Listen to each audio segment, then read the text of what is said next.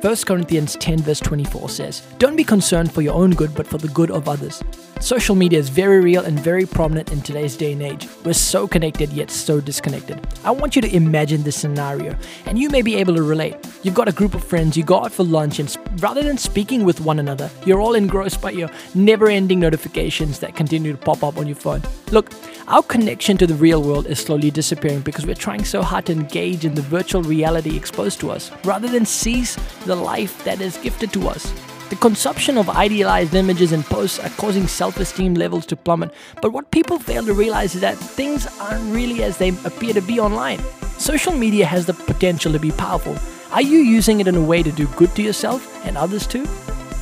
My name is Joshua Singh, and you can find out more information about me on joshuasingh.com.